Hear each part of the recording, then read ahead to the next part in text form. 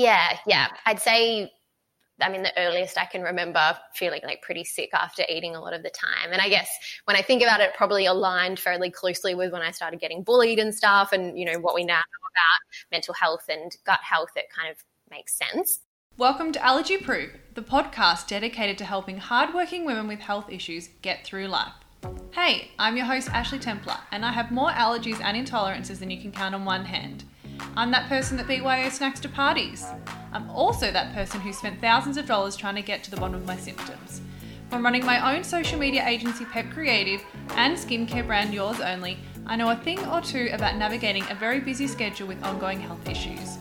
Join me as I give you my tips, interview your fave biz women and health specialists to help you solve and manage your autoimmune conditions or allergies. Want to hear more about my story? Head to yoursonly.co/about, where you can also pick up some very allergy-friendly products.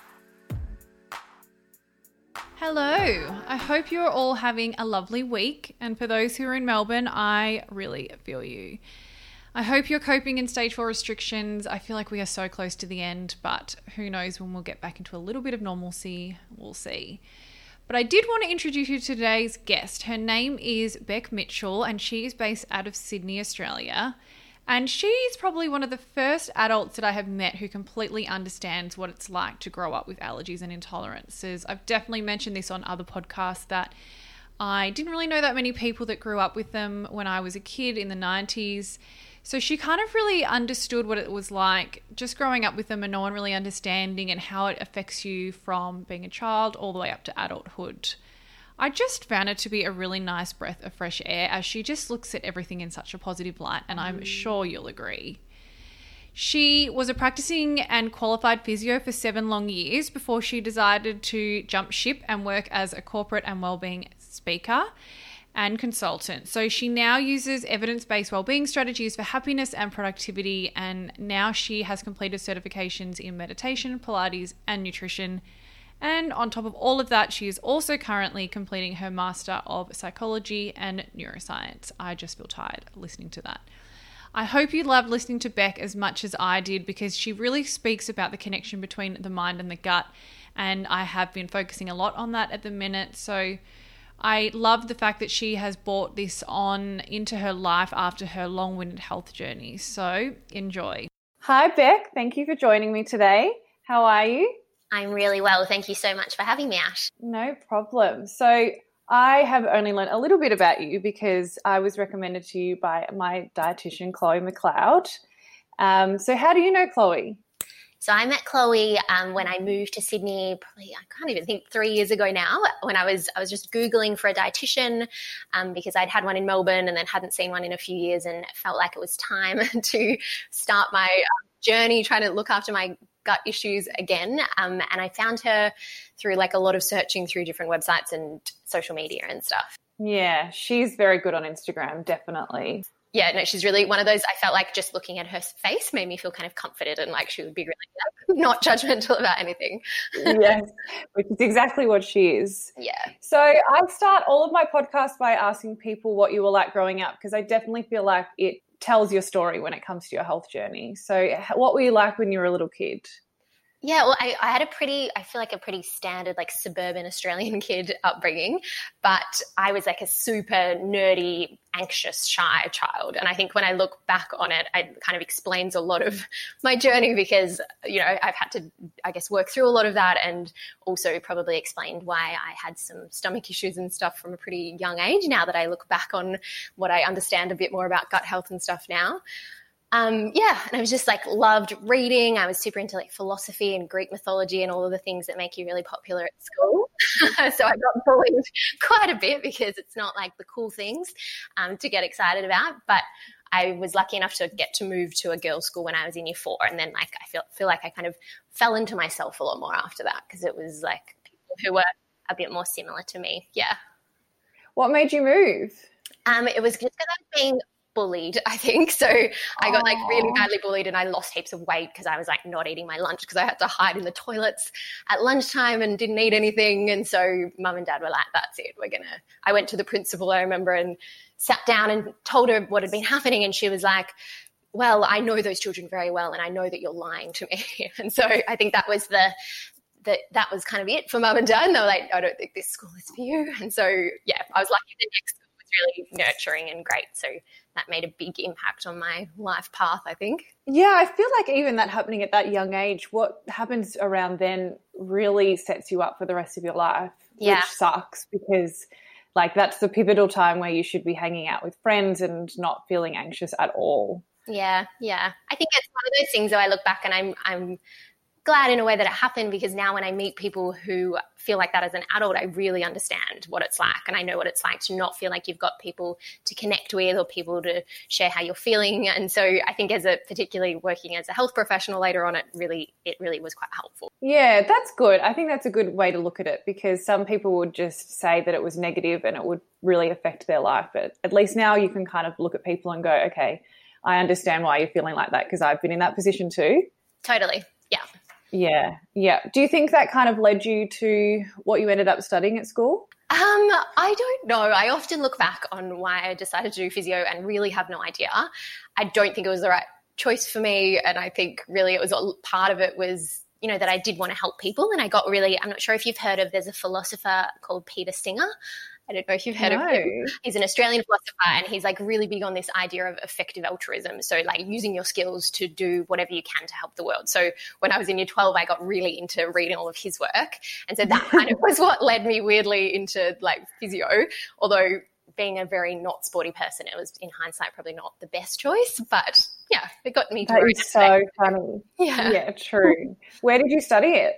Melbourne Uni. Yeah. Okay. Yeah. Interesting. So you kind of just felt like it was the right thing at the time, but what about when you were in the course? Yeah, I think probably after the first week, I was like, this was a bad choice. But then I guess part of me was always like, maybe this will turn me into that cool person that I've never been. And yeah, so I guess I was like, maybe I'll become like sporty and athletic because I know all of this great information about how to be fit and healthy. And and part of me, I've never wanted to be a quitter. So I guess once you start something, you kind of think, well, I can't quit now. So I pushed on through, and then I was a physio, working mostly with sports people for 7 years, and kept pushing through despite really not loving it. And then 3 years ago, finally realized it was time to let that go. That is hilarious. I mean, it's good that you're not a quitter, I guess. So then when you decided to change, what happened? Was there like a pivotal moment where you were like, okay, I need something new? Yeah, I think I just got to the point where I was going into work every day, and I remember like driving there thinking in my head, like, I hate my life, which is clearly like, and I've always been someone, I've meditated my whole life basically. I had a brief period where I was like really into Buddhism, so I'm very much into like positivity and mental well-being, and I guess it got to the point where I was like, this is probably not doing my mental health any good. And also, I just felt like I wasn't giving myself to my patients as much as I would like to be. Yeah. Yeah, that's fair. So then you're still studying now, aren't you? So I just went back this year to do my Masters of Psychology and Neuroscience. But I basically kind of took the leap into the corporate wellbeing world 3 years ago I first of all went and worked for a sort of a company that does a lot of the health and safety type stuff, which I'd lasted about 6 months and then like left very quickly from that job because it was just a lot of paperwork and it was just not my cup of tea. But that was really what taught me about the corporate industry, and I guess that got my foot in the door and like helped me figure what path I wanted to go down. Yeah, okay. So if we backtrack to after you decided you wanted to move into the health and wellness space and then that job, where did you go after that? So I quit that job, and my best friend from that job and I were like quit basically on the same day and like headed out the door and decided to start our own businesses, not realizing that obviously it is more challenging than it probably appears in the movies and the books. We like read all the entrepreneurial books and we're like, yeah, we've got this, had our plan in place, and very quickly realized we weren't going to make money very quickly. So we both went back and worked part-time as physios, like in the evenings and stuff while we were trying to build the business. And then my friend ended up moving overseas, so I've sort of taken over or kept going with it since then, and done a bit of work for another company in the meantime that helped teach me a bit more about corporate wellbeing. But primarily for the last few years, I've mostly run my own business. That's fun. Tell us about that business then. So I go into corporate groups and I educate them about evidence-based wellbeing and trying to stick to I always make sure I stay in my lane is probably one of the passions of my life. So I speak mostly, I'm a meditation teacher, so I cover that, but then I talk a lot about, physio-based physical fitness, ergonomics, and now I'm aiming to get more into the mental wellbeing space, which is why I'm studying psychology as well. That's amazing. I feel like you'll help so many people by doing that because you have such different and broad experience. Yeah, I think the cool thing and why I love corporate health, which I think a lot of people are like, people go into that because of the money. And I can assure you it's definitely not why people go into it. But really, it's the fact that you get access to these people who otherwise wouldn't seek out health advice, I think. So, normally you've got to rely on someone booking an appointment with their GP or listening to a podcast or reading the book. But these are the people who, they're accountants or they're engineers and they just don't really care less or have never really thought to try and learn about the science behind well-being and what they could be doing to feel better. And so you get this opportunity where they're forced to sit in front of you. And I think that's a real privilege for them to get that chance. Yeah, definitely. Have you got any good success stories from meeting all of those different people? Yeah, I think like the loveliest thing, I don't have a big social media following, but I find a lot of them will follow me afterwards and then keep me updated. And I just I've got a few people who each day, particularly people in Melbourne in lockdown, will send me a message with the number of steps they've done that day and say, look back, I'm like doing a really great job, or I've been working on my sleep habits and I've improved my sleep over the last week. And that just makes me so happy. It's like my favorite thing to receive in the day. That's so nice. And Instagram helps so much to connect with people about that kind of stuff now. Yeah, definitely. Really. Yeah. And then when you finish uni, what's your plan? I think I just want to keep doing what I'm doing, but I want to incorporate more of the mental wellbeing. And I'm already learning so much. Yeah. It's just kind of, I'm able to apply it immediately, which is really cool. I think that's one of the best ways to study is if you're already working in the industry and you can immediately be using everything that you're learning. Oh my God, 100%. And then I guess we're really here to talk about your health journey and all about how you've kind of dealt with it and what kind of happened to your body since you were a little kid. So you had allergies from when you were basically a little kid, didn't you? Yeah. I'd say, the earliest I can remember feeling like pretty sick after eating a lot of the time. And I guess when I think about it, probably aligned fairly closely with when I started getting bullied and stuff and, what we now know about mental health and gut health, it kind of makes sense. But my whole family have, various different gut health issues. So I think it probably is a little bit genetic too. Preaching to the choir over here. I completely understand. Yeah. And then when you were younger, what kind of diet were you on? So I think, probably pretty standard meat and veg situation. And I remember the one thing that always made me really sick was spaghetti bolognese. And so I think for a while, Mum put me on gluten-free diet for a little bit to figure out if that helped. Then put me on soy milk, and I guess things would help a little bit, but never seemed to make much difference. I was always still pretty sick most of the time, and couldn't put on weight. I was this really malnourished, skinny little kid. Oh, cute! And then you ended up finding the FODMAP diet at some point, didn't you? Yeah. So not until I was probably 20 or something. I think maybe early 20s, and I went and booked in with the Shepherd Works crew in Melbourne. Oh, I've been there. Yeah. Yeah, who were really good. And I do think, it's probably similar to a lot of physio techniques. It's one tool in a whole bunch of different things that is quite evidence-based. The research coming out of Monash Uni is pretty promising in terms of low FODMAPs. But I think at that stage, I kind of thought that was the only option. And so I stuck to that, figured out, it was fructans and sorbitols that were the big problem for me, but I still was never really 100%. So I guess I probably lasted with that for I think I was on it for a couple of years where I sort of introduced stuff back in, but then was I'm still sick all the time. And that's when I went through my dodgy, dark period of going to the alternative medicine side, which I always laugh at now because, I'm very much about evidence-based practice and doing things that are, there's obviously a role for Eastern medicine and all these other things that don't have as much evidence behind them, but for something that's causing a big impact on your life, you want to ideally try and stick to medical professionals. What did you try? I did colonic irrigation once, which was the most frightening experience of my life. And I think back now, I'm what on earth was I thinking? But I think you just get so desperate and you're the medical system was failing me, I guess, is how people would talk about it to me when they came into me as as a physio.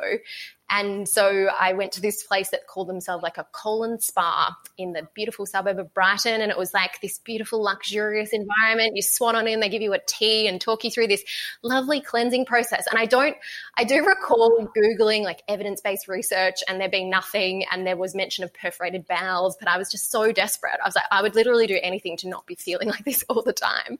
And I did it. And like, obviously it was a horrible experience. I will never do it again. And I would highly recommend, like, definitely not recommend anyone ever try it because it's, you know, the evidence behind it is zero and it's also quite dangerous. But that was like one of the many things. Like I tried raw food diets with some raw food technician lady. I did acupuncture, like you name it, I tried it. Yeah, wow. Even with the spa, as soon as I hear that, that just makes me think that your microbiome will just get like destroyed. Your gut will just hate you for at least 6 months. Yeah. But I agree, you don't think about that at the time because I've been through the exact same thing as you. Like I went on the FODMAP diet and then I still didn't feel great and I was like, I will literally try anything anyone throws at me. Yeah. I did have a friend tell me about another friend who had a fecal transplant. Have you heard about that before? I have, although that seems to maybe have, I mean, it's way too early stages, but it sounds like there might be a bit more promising research coming out about that compared to like just flying out your entire digestive system. But obviously way too early stages to be doing that just as like a fun thing on the side. Yeah. I asked Chloe about it and she said there's not that much evidence around it. But I have a friend of a friend who had it. I don't know her personally. And apparently all of her allergies went away, but I don't think it's permanent. And it's a big thing to go through as a risk as well. Yeah, and just like really placebo effect is one of the most powerful treatments on earth. And I think if you are desperate enough and something sounds really gimmicky and cool, you're kind of like, I guess maybe that did work and I feel really calm as a result of it. So you get benefits even though there was really nothing. Oh my gosh. So true. So then when you moved to Sydney, you were still having symptoms, weren't you? Yeah, and I started also getting like weird skin stuff around that time. Like I would call it my puffy eye disease where I would wake up some mornings, particularly after Asian food or wine, and I'd have like these swollen red eyes that would then take like a week to go down. Like I tried cortisone cream and everything and like that would just make it look worse and wrinkly. I felt like I was getting like premature aging from like applying all these like dodgy products to my eyes. So that's when I was like, okay, I'm going to try someone else and give it a crack. And I was lucky that I picked a good one. Oh, you're so lucky. And then when you saw Chloe, what was your process? So first of all, I was like telling her my long laborious story. And I think when I said like that Asian food and the wine were like big triggers, her eyes lit up and she was like, oh, I think that this could be something else. And I was like, oh, please God, let you have the answer. This is really exciting. So that was I then started the like elimination diet for that. And I'm probably the world's worst patient. So I wasn't as good at it as I should have been. No, I actually am the world's worst patient. And I said this to Chloe too. She's like, have you reintroduced this week? And I'm like, no, I didn't. I'm sorry. I didn't do it. I think with some stuff, like, I found it quite scary, particularly things like I know if I eat, say, McDonald's, I like have a migraine for the next 3 days and I'm like an absolute mess because there's just like this cocktail of extravaganza chemicals in that food. And preservatives, yeah. Yeah. And so then when she was like, try like, I think it was like hot chips or something, it was one of the from McDonald's. I was like, I just don't think I can do that. Like, it's horrified me just thinking about it. When she told me to do that, she was like, you'll have to go to McDonald's 2 days in a row. And I was like, I feel like my parents actually never took me to McDonald's ever. So for me to go to McDonald's twice in a week was such a treat. And then I felt really bad afterwards, but it was nice at the time. It's always nice at the time, isn't it? You're like, just stuff it. I'm just going to go for it. And then afterwards, it's not so fun. I know. Did you have to try the 90% cacao chocolate? Yeah, in one of my many attempts at improving my own health, I went on a sugar-free diet a while ago and started a blog about it, got really into it for about a year. Oh, no. Simultaneously became the most boring person alive. All I spoke about was the benefits of not eating sugar, which, again, not evidence-based. So, yes, I had already tried it, and I'd even tried 100% cacao, which I wouldn't recommend. And I actually don't mind it, I guess, because I went through that period of, like, eating zero. Yeah, okay. Yeah. I dry reached even before it even went in my mouth when I was having it. I just couldn't do it. And I remember I had to do it with like 2 extra ripe bananas. Did you do that as well? Yeah. And I think for someone who's been low FODMAP for years, that's horrifying in itself. Like I was like, oh, yeah. I can't even smell it without feeling sick. I know. So funny. And then, so what did you react to out of all of the various chemicals? So the worst, despite me, I actually texted Chloe this morning and said I need to come back and like finish my reintroduction phase. I was inspired by this chat, so thank you. But my worst are definitely MSG and sulfites. And I think like those more like additives, like antioxidants and stuff, all of those ones seem to be the worst for me. Yeah, they would have been the ones that gave you your eye situation. Yes, definitely. Yeah. And MSG like just absolutely makes me crazy. Like I remember having it once. I was in Vietnam with an ex-boyfriend on Christmas Eve, and we went to this like, you know, side of the road fun times place, got fried rice. And I was like, God, this is literally the most delicious fried rice I've ever had in my life. How does it taste so good? And then like that night I was in bed, measured my pulse rate, was 180 beats per minute lying down. And I'm like, I'm going to have a heart attack. And we're in Thailand. I don't know, like the hospital system's probably not great here. And for 2 days I didn't sleep because of like obviously the quantity of MSG, and it was just so high. Yeah. Anyway. Wow. Yeah. MSG really gets you. Did you not react to MSG as a kid? I guess we didn't have it as a kid. Like we didn't eat a lot of takeaway. Like we would only ever get fish and chips. I just don't think it was something I was exposed to. Yeah. Yeah, me too. If I got it randomly at like a takeaway place, I remember my parents said I just was like bouncing off the walls. I would just go crazy. I would just be like, can I play this? Can I play this? Can I do this? And they'd be like, whoa, you're not going to have MSG ever again.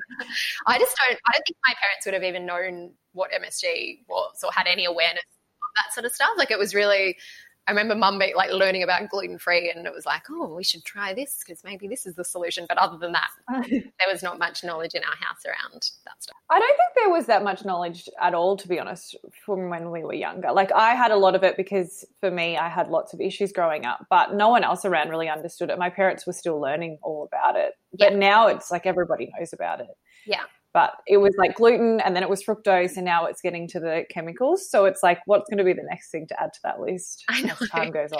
I mean, lucky you didn't grow up in like China in like a Chinese restaurant or something, and they would have thought you had ADHD or something probably. You think about it. 100%. Yeah. But then you look at the allergies around the world, and there's hardly any in China or anywhere around there. So it's interesting. It is. And there's a lot in Australia. I know. Yeah. Mm. So what's your diet like now? Because I try and balance, you know, being chill about things with trying to optimize my well-being, I try not to be super strict. So I will still go out for dinner and try and be relatively relaxed, you know, other than just not going to dodgy Chinese restaurants that are likely to have MSG in them. And I don't drink very much wine anymore. But otherwise, I have a really healthy diet, I guess, because it's important to me, and I eat lots of veggies and mostly plant-based foods. I eat a little bit of meat and a little bit of dairy here and there. But so I focus on not being super strict, but adding in the good things, and I guess making sure that most of the time I stay low on those like additives and preservatives, so that when I do go out, I'm not already at that kind of high level, and I can tolerate usually one meal out feeling like a little bit gross the next day, but I won't have like a full flare up of my dodgy puffy eye syndrome thing. Yeah. Yeah, I understand. And then in terms of the salicylates and amines, were you okay with those?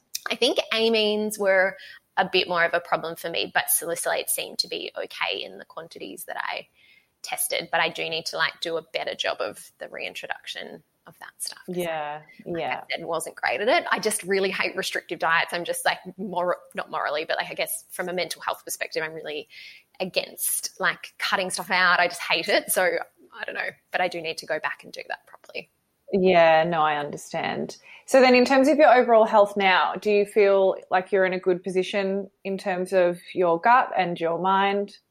Yeah, I think I'm like much better than I ever was, certainly as a kid or a teenager.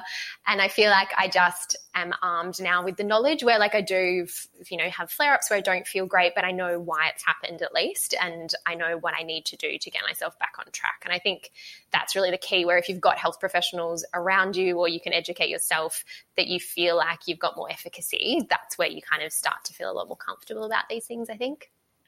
Yeah, I think when you know where it's coming from, it makes so much more sense to you and you're less stressed about it. If you keep feeling sick and you can't work out why, I think that makes you more sick because you're so stressed and you can't work it out. Definitely. Yeah. And it's hard. You see people, like I would see people as a physio who would come to me and they've seen like 30 different physios, they've seen chiros, they've seen Reiki therapists, you know, and it gets like it's expensive, which is stressful, but it's also time consuming. They don't have time to like exercise because they're too busy attending appointments. Yeah. So I totally agree with you. Oh, for sure. And then did you find all of these health issues and gut problems like affected your work?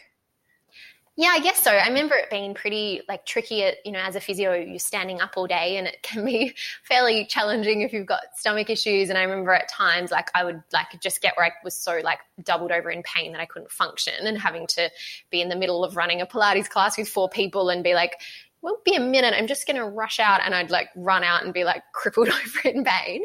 And so, yeah, like it was hard, but I think when you're used to it, as like most people are with these sorts of things, you kind of like, this is just me and it's not something that I ever thought too much about fixing for a long time, I guess. I was like, well, I guess there's no solution here, so I'm just going to have to live with this. Isn't that the worst? The thought that you go, okay, this is just my life. I'll just have this stomach ache and that's normal. Yeah. And it's not normal. No. And it's so easy just to be like, oh, it's too hard. I'll look into it when I'm less busy.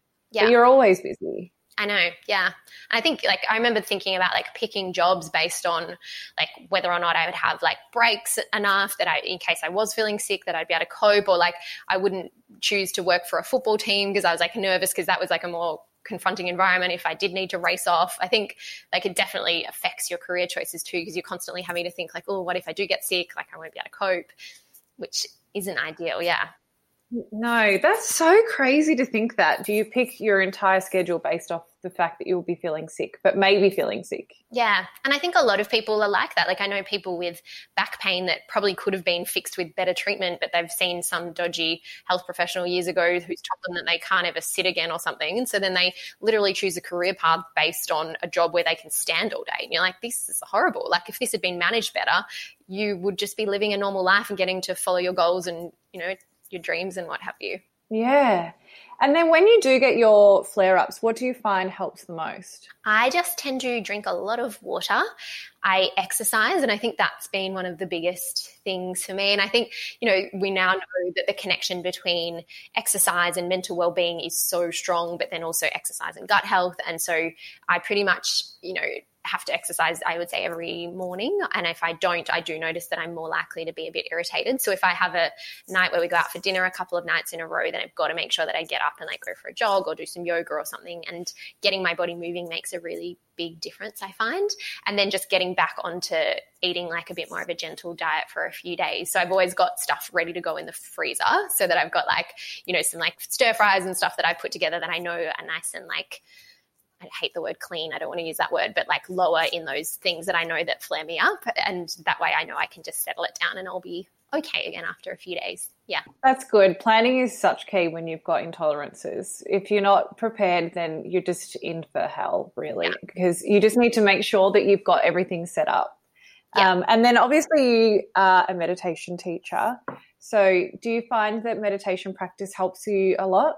Yeah, I just think it helps on a lot of levels. Like obviously, firstly, it keeps you calmer, which we know is good for our gut health, but also from the perspective of being more aware of your own thoughts and your own body, I think is just so beneficial, because you obviously get taught and you learn and your brain neurology improves so that you can be more aware of what you're feeling inside yourself and how you react to certain situations. And so I think through the practice of meditation, I'm just much more conscious of, you know, when I exercise, yes, I do feel better afterwards. Because I think for those of us who are quite mindful and self-aware, it seems obvious, but a lot of people just go through life being like, oh, sometimes I feel really sick, but I don't really know why, or I haven't ever noticed what the connection there was. And I think the practice of mindfulness is really beneficial with that process. I completely agree. And some people, and I'm definitely fall into this category a lot, just say, oh, I'm too busy, I don't have time, it's stressful, I don't really know what I have to do for meditation. What do you teach those people?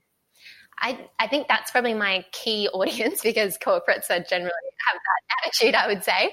And the main thing is it's not something that you have to be good at. I think often people try it once and they're like, my brain's too busy, I'm really crappy at this, I'm not going to do it.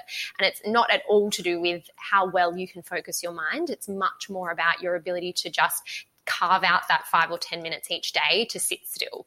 And if your mind drifts off for 95% of the time, but just once during that session you manage to notice that it's drifted off and then bring your attention back to what it is you're wishing to focus on, whether that's the breath or a body scan or a guided meditation, then that's a successful meditation, because that's starting to teach your brain that ability to notice what you're thinking and then choose what you wish to focus on. Yeah, and it's so powerful. And I wish I knew all about this when I had all of my gut symptoms when I was younger. It would have just made so much more sense to me. Yeah. Because I'm still learning that a lot of stomach issues can come from stress. I'm one that internalizes a lot of stress rather than externalizes it. So I guess I may be very cool, calm and collected, but inside I'm like, why did that person not do that? Why is this happening like this? Why can't I get to the train station on time? Yeah. And even little things like that can cause flare-ups, but you don't realize that could cause a flare-up the next day. And you would correlate that to maybe you accidentally had something that you couldn't have in a stir fry, you know, like a bit of onion fell in there or something. And you can't really work out the correlation between the two.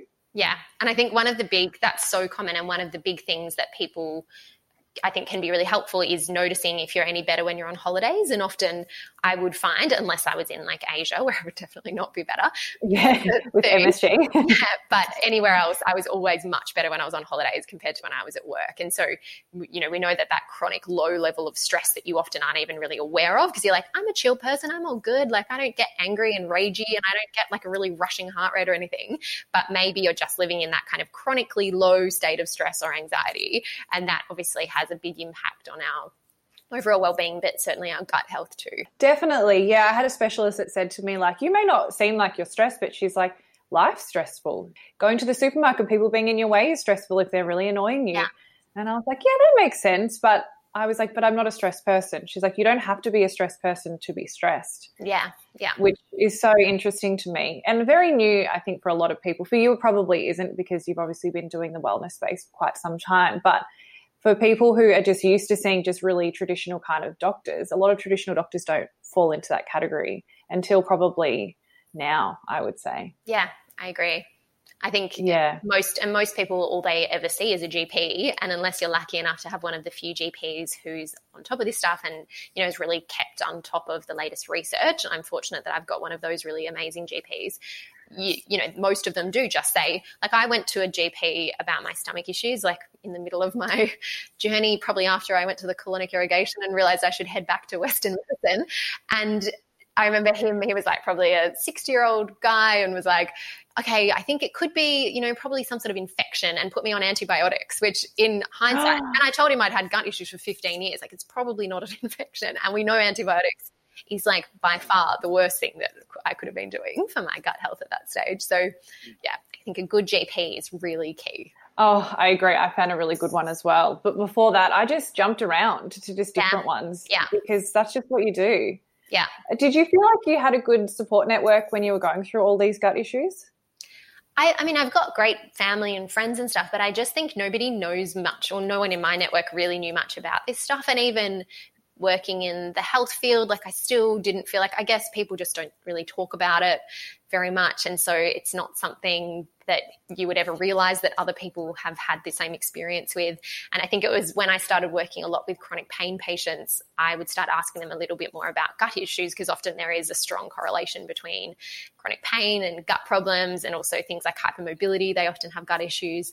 And that's when I really realized, like, gosh, there are so many people out there that are suffering from these things. So my support network wasn't great, but I do try and talk about it a bit more now so people feel like I'm open to have that conversation, and then I can obviously refer them on to the right people. Yeah, that's good that you're aware about it. I think most friends are obviously really good, but no one really knows. You're probably the first person that I've spoken to, other than Chloe, that has been through the same thing, which is crazy. Yeah, and I'm sure it is really common, but probably underdiagnosed too, so people don't know what it is that they're dealing with. Yeah, I totally agree. Do you feel like it would have been easier at the time if you knew other people that had the same intolerances?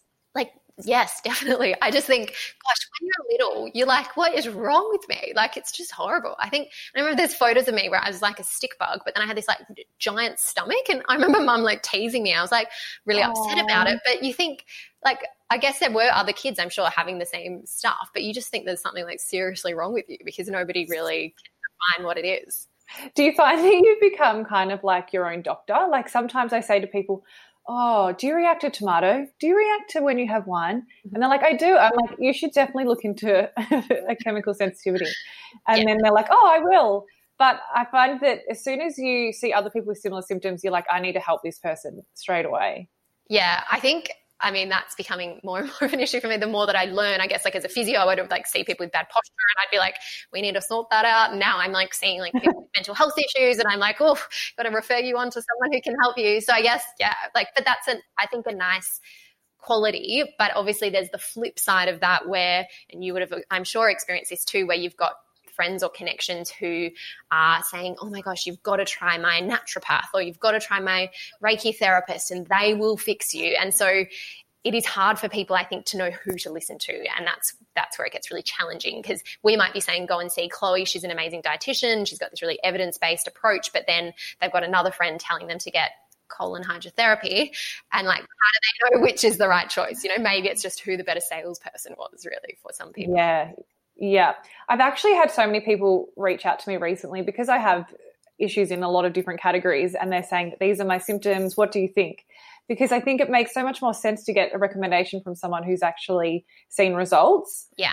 But I did have a friend who saw a naturopath and she really, really helped her. And I went and saw her too, trying to think she would solve my problems. They give you lots of potions with lots of natural ingredients. And I was in hell, like I was throwing up and I just had the worst stomach aches. And she really helped my friends. But yeah, it's finding the right people that suit what you need. I think the difficulty can be that maybe you see a naturopath and they tell you to eat more vegetables and eat, you know, overall just a more plant-based diet, which we know through evidence is like fairly good for our well-being overall. And so it's changes that aren't really necessarily related to specific advice from that naturopath, but it's just things that are like overall good health improvements. And so people think that that's the answer, whereas maybe they're just getting improvements because they're cutting out some of the processed foods as a side effect of the overall general advice. And I know every naturopath I ever saw just told me to go gluten-free, dairy-free. And for me, that's not at all it. So not to say, I'm sure there's some really wonderful naturopaths out there, but I think, you know, you do want to make sure that what you're doing is really based on evidence. Yeah, and I think naturopaths definitely have a really good place and they can help a lot of people who don't have certain gut issues because they can help with so many other things in terms of nutrients and all of that. But for some people, it's just a matter of picking the right professional for what you need. Do you find that your personality helped you push you through all of that? Because I've spoken to a lot of people who have had, for example, like chronic fatigue and just like push through because their personality is just like a really motivated personality and they were like that from when they were a kid. Do you find that maybe from when you were a kid and you were able to push through everything, it's kind of helped you in your career now? Yeah, definitely. I think I'm a really curious person. And so if there's ever something I don't understand why something is the way that it is, I always like have to know the answer. And so I'm willing to like sift through as much reading and research as I have to get to the answer.